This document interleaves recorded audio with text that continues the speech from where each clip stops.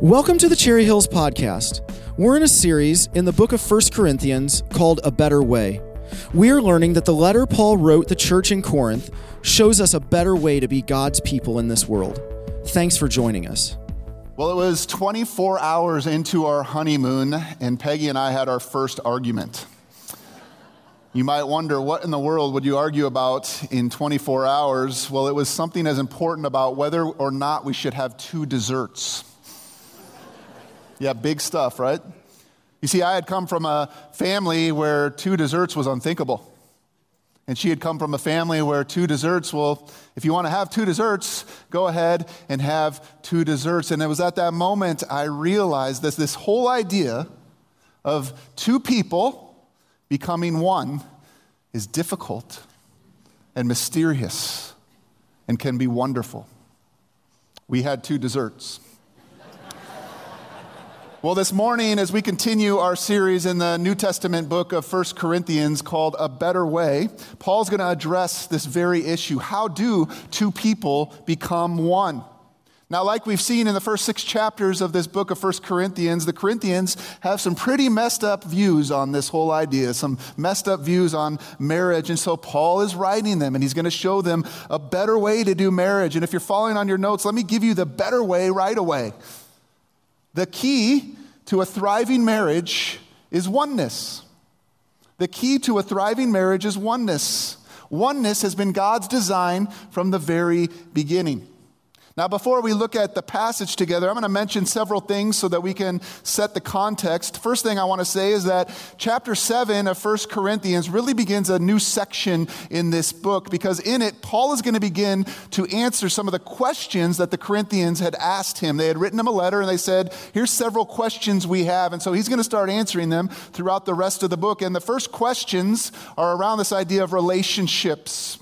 They ask about, is it better to be single than it is to be married? What is marriage life supposed to look like? And so we're heading into that in chapter 7. And in fact, let me just say this. Chapter 7, Paul intermingles this idea of singleness and marriage all throughout. But here's what we're going to do. This week, I'm going to talk about some of the marriage passages. And next week, Pastor Jeff is going to come and talk about the singleness passage. But here's what I want to say that we need to keep in mind throughout these 2 weeks. I think this is something we've lost today, sadly.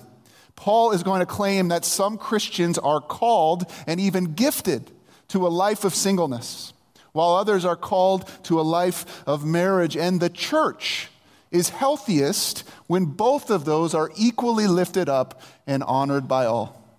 The second thing I want to say before we dive in is that the issue Paul's going to address in our passage this morning is going to be kind of specific, and we're going to look at it from a big 10,000-foot view on marriage here. But really, it's the opposite of what the end of chapter 6 was talking about in sexual immorality. You see, as human beings, we have this tendency to go to extremes. You know what I'm talking about? And the Corinthians were doing that very thing. Last week, the extreme was that they were believing that since the body was, quote, less important than the soul or the spirit, they could do anything they wanted with their body.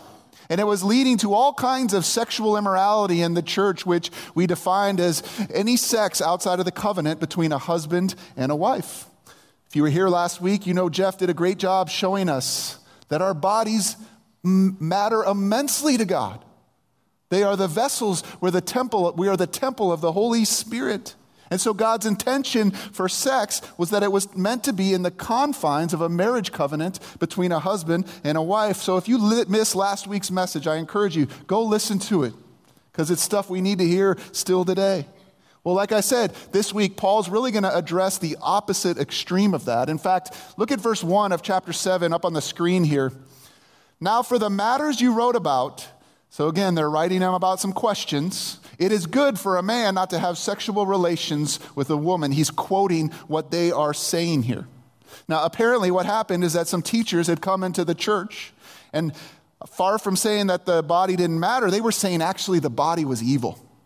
And so you should deny yourself of all things physical. They were teaching this to the Corinthians, even to the fact that if you were married, you should no longer have sex with your husband or with your wife. You should abstain from that. Why? Because it's going to lead you to some new personal holiness and some new level, the new plane of spirituality. This idea has been around for a long time. It's called asceticism, denying yourself to the extreme. And so right in this church, can you believe this? You have these two amazing extremes. You have people on the side of sexual license who say, I can do whatever I want with my body. And then you have another extreme of people saying, I'm going to deny everything of my body. And Paul wants to write to correct both of those views. Sadly, you still see these extremes in the church today. In fact, many times the church has been prudish when it comes to sex. They go to this other extreme of asceticism. I know many Christians who were taught as children that sex is not to be talked about. It's dirty. It's only to be used for reproduction. That is not what the Bible says about sex. In fact, there's a whole book in the Bible about it. Read the Song of Solomon sometime. For biblical writers, in the context of marriage, sex is a good thing, a gift God has given us to be enjoyed. In fact, Paul will argue it is essential in order for a thriving, healthy marriage. And so that sets up the context of this. And again, he's going to be talking at first about sex. We're going to be talking about divorce. But within all that, I want us to have the 10,000-foot view, and we're going to look at the two principles we can find in these passages about what a thriving, healthy marriage working towards oneness looks like. So here's what I want to do. 3 things. First, I want to talk about what can destroy oneness. Second, I want to talk about what 2 things are going to lead us towards oneness. And then at the end there, I want to talk about why having a thriving marriage matters. In fact, there's really a double meaning to the title of the message today. It's called Marriage Matters because Paul is going to address several marriage matters. But then in the end, we're going to see how he wants to show us how marriage matters in the church. So, obviously, a lot to cover here, a lot of sensitive issues to cover here. Can we once again bow our heads and pray and ask God to be a part of our time? Lord, I have no way of knowing where each individual person in this room is when it comes to an issue like marriage and sex and divorce. I do know there's a lot of pain and hurt and confusion. And I also know that though I can't speak individually to every situation, you sure can. And so that's what we're asking today. We're asking for your Holy Spirit to be in this place. We know you already are. But that as we open up these difficult ideas, that you would reveal what you want us to see this morning. We pray this for your name and for your sake. Amen. Well, if you open up a newspaper today or you turn on the TV, now I know none of you open up newspapers anymore, so maybe a better idea would be if you turn on your computer and go to your news website or turn on the TV, it doesn't take long to see that the institution of marriage is under attack right now. And yet here's what I want to say.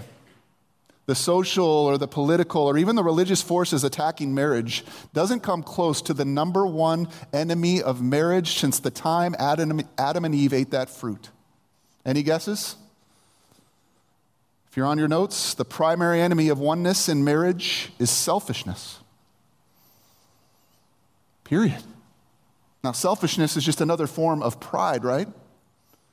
Pursuing what is best for me instead of what is best for us. That's the enemy of marriage. That's the enemy of oneness. As I've already mentioned, in this church, selfishness was showing itself in 2 ways. First, as we've seen earlier in the previous chapters, it was seen in sexual license. At its core, sexual license is selfish because it's tearing apart the oneness that God designed in the marriage relationship. So whether it was the man committing adultery with his stepmother in chapter 5, you remember that? Or whether last week it was men and women going to the temple to visit prostitutes, the Corinthians were breaking the oneness that God intended for them to have in their marriage relationships by going outside of the boundaries God had intended. Modern marriages fall victim to the same kind of selfishness. There's adultery, there's pornography, which one commentator I read calls the temple prostitution of our day, along with other anonymous, quick, easy, culturally acceptable ways to get sexual satisfaction from someone besides your spouse. I might also add that this kind of selfishness can happen with our own spouse when we treat them as a body instead of a person. Jeff talked about this form of selfishness last week, so I won't say much more, but if you're on your notes there, selfishness rears its head, number 1, when we cross God's boundaries into sexual license. That's one of the ways oneness is destroyed in marriage. A second way, though, is what this text is all about. And again, number 2 there, if you're on your notes, it's when we withhold love and affection from our spouse. That's another form of selfishness. Now, again, I want us to remember the context before we jump into these verses. There's teachers teaching people in the church that actually they're going to reach some new spiritual plane by withholding their bodies from their spouses. And so Paul is directly writing to that situation here. And notice what he says in verse 2. But since sexual immorality is occurring, each man should have sexual relations with his own wife, and each woman with her own husband. In other words, stop going to those two extremes. Don't go out of the boundaries that God has established into sexual immorality, but don't withhold sex either. Sex is meant to be enjoyed and shared in the context of a marriage relationship. It's literally the physical act of two people becoming one. But can this kind of withholding still happen in marriages today? Absolutely. And it's not just about sex, right? We can withhold ourselves, we can withhold love and affection, and we do that in order to get the upper hand. Or we do that to perhaps punish or leverage or manipulate or control our spouse. We withhold ourselves in different areas of love and affection, and Paul says that will break oneness. This withholding form of selfishness is way beyond sex. It touches every area of marriage. In fact, I have called it the cycle of selfishness. See if you recognize it. It starts off pretty innocently. Nobody enters into marriage thinking, I'm going to be selfish in this marriage. But what happens over time is, she didn't say that thing I wanted her to say, and so I'm not going to do that thing that she wants me to do. He doesn't meet this need that I've told him I want him to meet, so I'm not going to say that thing I know that he likes me to say. Fill in the blanks here, whatever it is, but over time we find ourselves in this cycle of pride. An unwillingness to meet our spouse's need. It's the cycle of selfishness. If you're married, you've been in it. And so if you're on your notes here, the cycle of selfishness causes pride and eventually bitterness. We build up scars over time. And as those scars build up, we begin to withhold ourselves even more. But that's a self-serving view of marriage. And if we let it continue unchecked, you know what happens? Two people who are intended to be one start acting like two. And it leads to breakdown and destruction and pain and hurt. And so what's a better way? How do we defeat this cycle of selfishness? Well, that's what Paul wants to talk about, and he's going to use sex as an example. But again, the principle here is way bigger than just sex. Look at what he writes in verse 3. The husband should fulfill his marital duty to his wife, and likewise the wife to her husband. Now read verse 4 out loud on your notes with me there. It says, the wife does not have authority over her own body, but yields it to her husband. In the same way, the husband does not have authority over his own body, but yields it to his wife. Yikes!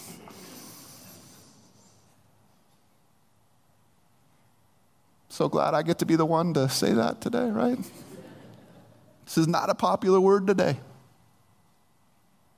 My body is my body. I'll do with it whatever I want. But Paul says, no, the better way in marriage, if you're on your notes, to pursue oneness comes through selfless service.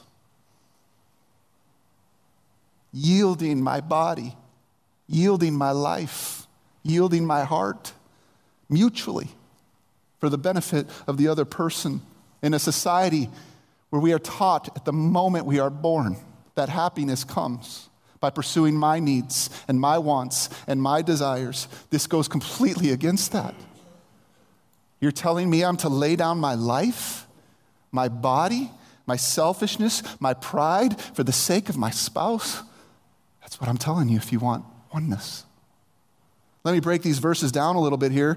Far from being a puritanical prude, Paul says that married couples actually have a responsibility to satisfy each other's sexual needs. And again, other needs as well. This is very strong language he uses. We can't get around it. The term duty refers to a debt that we owe this person. Jesus uses this word in Matthew 22:21 when he says, "Render to Caesar the things that are Caesar's, and to God the things that are God's." So using that imagery in marriage, Paul is saying, husbands and wives faithfully render to each other what they promised when they stood before one another and issued covenant to have and to hold. So this means that sex and affection and love can never be used as a bribe, or it shouldn't. It's not a reward for good behavior, nor is it to be withheld as a threat or a punishment. Husband and wife alike are to be equally, mutually sensitive to each other's emotional and physical needs. This doesn't mean sex on demand, nor does it mean I can withhold myself from my spouse. Paul's vision of sex is that it is to be a way to joyfully serve your spouse. Not a grudging duty, but a joyful opportunity. Now, the way we do that is by remembering that our bodies do not belong to ourselves, they belong to our mate. Again, talk about a radical idea today. Using strong language in verse 4, he says we are to yield to one another in this way. Husbands giving authority of their bodies, of their hearts, of their souls, of their minds over to their wives, and wives doing the same. We bristle at this today. But really, it's a beautiful picture of God's design for oneness when rightly understood and rightly applied. It's the same picture Paul paints in another passage on marriage in Ephesians 5. Let's read this out loud together. He says, "Submit to one another out of reverence for Christ." That's the picture. Mutual submission to one another. I have to say, by the way, in a patriarchal society like Corinth was, where women were often treated as second-class citizens, which sadly still happens today, this is radical, radically progressive. Maybe it doesn't feel that way, but what Paul is stating here is that men and women have equal rights in the marriage relationship. Imagine what our church would look like if each spouse was always looking out for the interest of the other. Can you imagine that? With one spouse joyfully giving himself to his wife, another spouse joyfully giving herself to her husband. This is the key to breaking the cycle of selfishness, and man, it's tough because it requires us laying aside our selfishness and our pride. It is going to require all kinds of forgiveness and all kinds of grace. Paul only gives one exception to this rule in verse 5. He says, "Do not deprive each other except perhaps by mutual consent and for a time, so that you may devote yourselves to prayer. Then come together again so that Satan will not tempt you because of your lack of self-control. I say this as a concession, not as a command. Husbands are to only deprive one another by mutual agreement for a time." Likely, Paul has in mind here setting aside a season of fasting and prayer so that we can focus on the Lord. But again, he says that's to be done in mutual consent.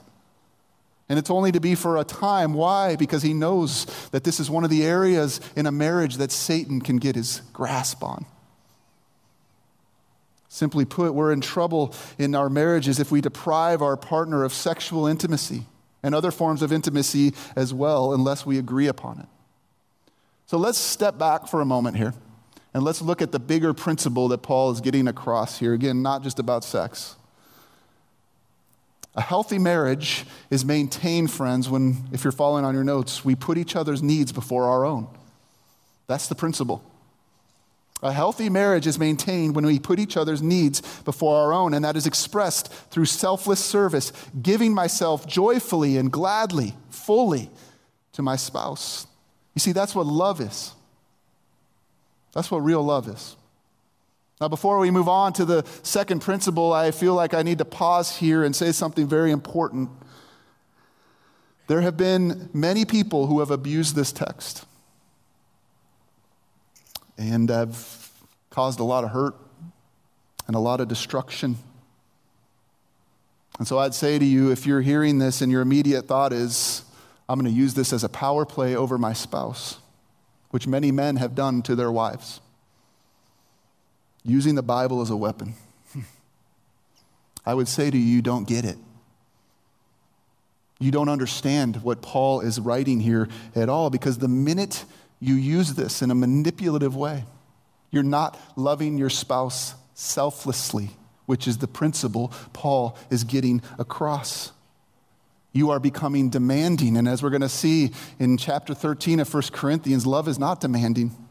It does not insist on its own way. It does not seek its own advantage. It always seeks to please the other. Love is patient. Love is kind.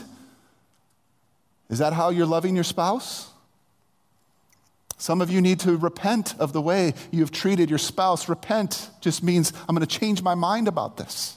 I'm going to turn. I'm going to live a different way. You have been selfish and you know it, not selfless. And I'll just say that can come out in two ways. It's what we're talking about here. It can come out in a demanding spirit, but it can also come out in a withholding spirit. Saying, I'm not giving in. I'm not going to be the one to break that cycle of selfishness. I'm going to withhold my love and affection from my spouse, and I'm going to teach him or her a lesson. Both of those things will not lead to oneness in marriage. They will break the marriage apart. And so if you're following, love is not demanding, nor does it withhold.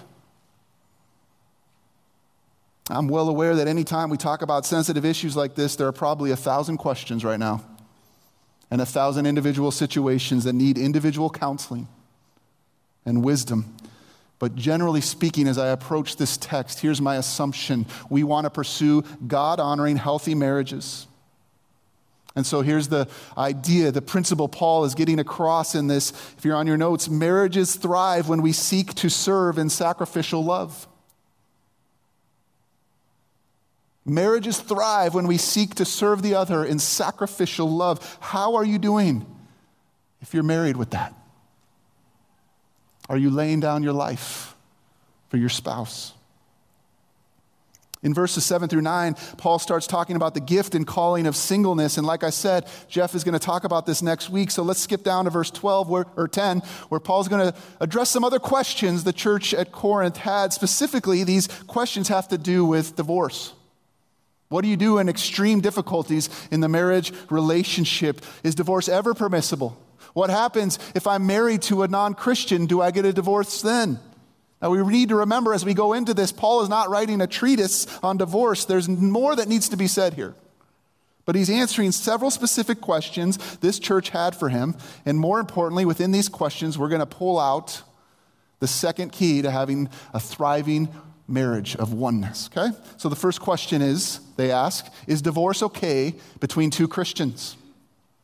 And again, my assumption is the question comes from this context of these teachers coming into the church and teaching that your body is evil. And so some of them are saying, well, if my body's evil, maybe I just need to separate my body completely from my marriage relationship.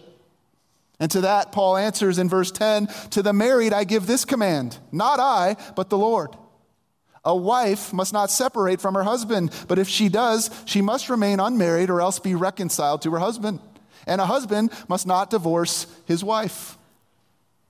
Discussing divorce, the first thing Paul does is remind his readers that what he's about to say is not his teaching. He is directly quoting the Lord. That's why he says, not I, but the Lord. What teaching is he referring to? Well, he's referring to the teaching that has been since Genesis 2, that Jesus confirmed in Mark chapter 10. We see it up here. Here's the teaching. But at the beginning of creation, God made them male and female. For this reason, a man will leave his father and mother and be united to his wife, and the two will become one flesh. So they are no longer two, but one flesh. Therefore, what God has joined together, let no one separate. Christian couples should not give in to the destruction of divorce, but do everything in their power to nurture and build their relationship on the ideal of commitment. And that's really the second principle we're going to see throughout all these questions they're asking him. If you're on your notes there, oneness in marriage comes through unbreakable commitment. Naturally, this raises a lot of questions, especially with the divorce rate in our society reaching 50% and the church not far behind. And just like the topic of sex, this is way bigger and more complex than I could possibly cover in one message. But I think it is important for us to say this. Paul is reaffirming God's original design for marriage, which is permanency. If you're on your notes, Paul affirms God's original design, permanency. Now let me just say this. If this is a subject you need more teaching on or you need more counseling on, just 1 year ago today, Pastor Jeff, on May 7th, 2017, in our series in Luke, talked about divorce. And he talked about all the other situations and addressed all those things. So if you want to go back to our website and listen to that message, I encourage you to do that. I just want to add this. As a church, we want to be able to talk about these things.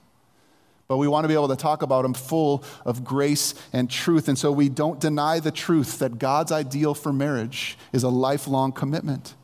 But we also recognize as a church, right, that this world is full of sin. And so there's grace here. God can restore even brokenness. So even the healthiest marriages are tainted by the effects of sin. Commitment, it's such a challenging task. But it doesn't mean that's not what we strive for.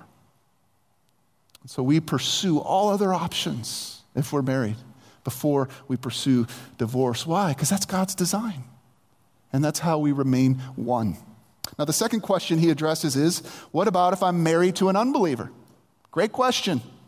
What do I do in that case? Now, again, context here. Paul came into the city of Corinth. Nobody had ever heard about Jesus. And he begins preaching about Jesus. And people come to faith in Jesus Christ. And then they go home and their spouse wants nothing to do with it. And so their question for Paul is, well, what do I do if that's the situation? Should I stay with my unbelieving spouse? And again, within the context of what these false teachers are teaching, you can understand where they're coming from. Am I being defiled? Is my body being defiled by being married to somebody who's not a Christian? Maybe it's even my Christian duty to get a divorce in this situation. To that, Paul answers in verse 12, to the rest I say this, I, not the Lord. And by the way, when he says that, I used to think, is he just giving his personal opinion on this matter? Can we sort of discard what he's about to say here? No, that's not what's going on here. He's just saying Jesus never directly spoke about this, but now as an apostle called by Jesus Christ, here is what the Holy Spirit is telling me to write to you. If any brother has a wife who is not a believer, and she is willing to live with him, he must not divorce her. And if a woman has a husband who is not a believer, and he is willing to live with her, she must not divorce him.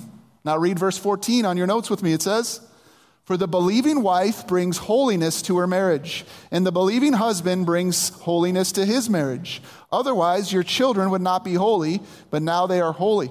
And so in the case of a Christian married to a non-Christian, Paul's answer is what? Once again, it's commitment. Commitment. Why? He argues that if you're willing to stay with your unbelieving spouse, there are some potential blessings that could take place. Now here's what I think is so cool here. When Paul talks about the spouse being sanctified or your children being holy, that doesn't mean that they're automatically saved just because you're a believing mother and your children are your children, or that you're a believing spouse and your spouse isn't a believer. It doesn't mean they're automatically saved. We know that because of what verse 16 says. So what's Paul talking about here? Well, this is what's cool. These false teachers have infiltrated the church, arguing that their bodies are evil, and so that they should separate, that they're going to defile one another, and Paul basically reverses that whole idea. I think where this false teaching might have come in is that in the Old Testament, books like Leviticus, you're told things like if you touch a corpse, you're unclean. If you eat certain foods, you're considered unclean. And so I can just imagine these teachers going, if you're married to a non-Christian, you're unclean. And Paul says, actually, I'm going to reverse that whole thing. As a Christian, you have the potential to be an incredible blessing to your unbelieving spouse. If you're following on your notes there, a Christian can positively influence their spouse and children. You see examples of this in the Bible. Laban's household was blessed because of Jacob. Potiphar's household was blessed because of Joseph. So too, a non-Christian mate can be blessed because of their Christian spouse. Same with children. Of course, the greatest blessing and hope is that by exposure to the person and to the message and testimony of their lives and their faith in Jesus Christ, that one day that unbelieving spouse might also come to salvation. That's the hope. That's the prayer. I got to say, I've gotten to see that in our very own church midst, and it's amazing. That's why Paul ends this in verse 16. How do you know, wife, whether you will save your husband? Or how do you know, husband, whether you will save your wife? The same holds true for our children. And so, in the case of a person married to a non-Christian, and by the way, I have to say this today, this is assuming that you became a Christian when you were already married. We're not talking about missionary dating here or missionary marriage. But in the case where that happens, Paul encourages commitment and hope. Last question they have for him then. What happens if the non-Christian spouse chooses to leave? Well, Paul answers that in verse 15. But if the unbeliever leaves, let it be so. The brother or the sister is not bound in such circumstances. God has called us to live in peace. And so in the case of abandonment, and I just want to say very clearly that in my opinion, abandonment includes ongoing, unrepentant, unremorseful abuse. Paul says in those situations, divorce is an option. After you've worked through all the other options, after you've tried this commitment thing, if that's the situation, if abandonment is the situation, then you are free to leave that bond. Again, way more to say here, right? I had to point you again to Jeff's message. So as we close now, I know this is a lot to take in. I know this is a lot of information, but let's not lose the forest through the trees. It's easy to get lost in all our questions and individual situations, but I think Paul wants to communicate to us something bigger about marriage and why it matters. And here's what it is, in my opinion. If you're on your notes, marriage is meant to be a model of Christ's love for his church. The church in the scriptures is called the bride of Christ. And so marriage is meant to be a model of how Jesus has loved us. So let me ask you, how does Jesus love us as the church? We'll just look at those two principles again. He loves us with sacrificial, selfless service, and he loves us with an unbreakable commitment. That is why marriage matters. Marriage matters because our marriages can be a mirror for people to see Christ's love, including our spouses. What's incredible here, though, as hard of a word as some of this is sometimes, is that Jesus doesn't ask us to do anything he didn't first do for us. Think about how shocking God's commitment is to us. We are an adulterous people. We constantly turn our backs on God, and yet he continues to pursue me in unbreakable love, an unbreakable commitment. He is full of mercy and grace for me. And so this gets so much bigger. My marriage can fulfill its purpose when I display that same kind of unbreakable commitment with my wife. I can model Christ's love to me and the church when I model that commitment. Friends, as a pastor for 16 years now, it's my observation that many cases today, couples call it quits long before they reach any sort of biblical grounds for separation or divorce. Irreconcilable differences, personal happiness, or I just don't love you anymore aren't biblical reasons for divorce. And so if you're thinking of throwing in the towel, I'd just say don't. Unless it's some of these other things we've been talking about. Listen, stand still. Refuse to retreat. Look to Christ, who has committed himself to you as your example. Get help. C.S. Lewis once described marriage like the death and resurrection of Jesus, and I first was like, what? But tell me if this isn't true. Every marriage is going to go through times of death and hardship. But if you're willing to commit through it, there can be a resurrection. There can be new life. We can model Jesus' example to us when we commit ourselves in that way. How countercultural would that be? Second, let's be people who model Christ's selfless service. Jesus was not self-serving. He was completely selfless. He placed our needs above his own. He's completely other-focused. He keeps no record of wrongs. There's no cycle with Jesus. He does not demand, nor does he withhold. In fact, for the joy set before him, he offered his life. And now he says to us, follow me. Follow my example in all your relationships, not just marriage. Follow my example. Christians can selflessly serve their spouses because Jesus selflessly served his bride, the church. And so even when it's difficult, I say to myself, it's the better way because it's the way of Jesus. So if you're following on your notes there, Jesus loves us with an unbreakable commitment and selflessness. And he says, I will help you do the same in your marriage. Those words are important here because none of us can do this on our own strength. Amen? In my flesh, I'll fall right back into the cycle of selfishness. But the promise of the gospel is that the Holy Spirit is now in me. He is my hope. And so as I look to submit to him, he will show me how to do these things. Friends, as we close, here are two questions for you to consider if you're married.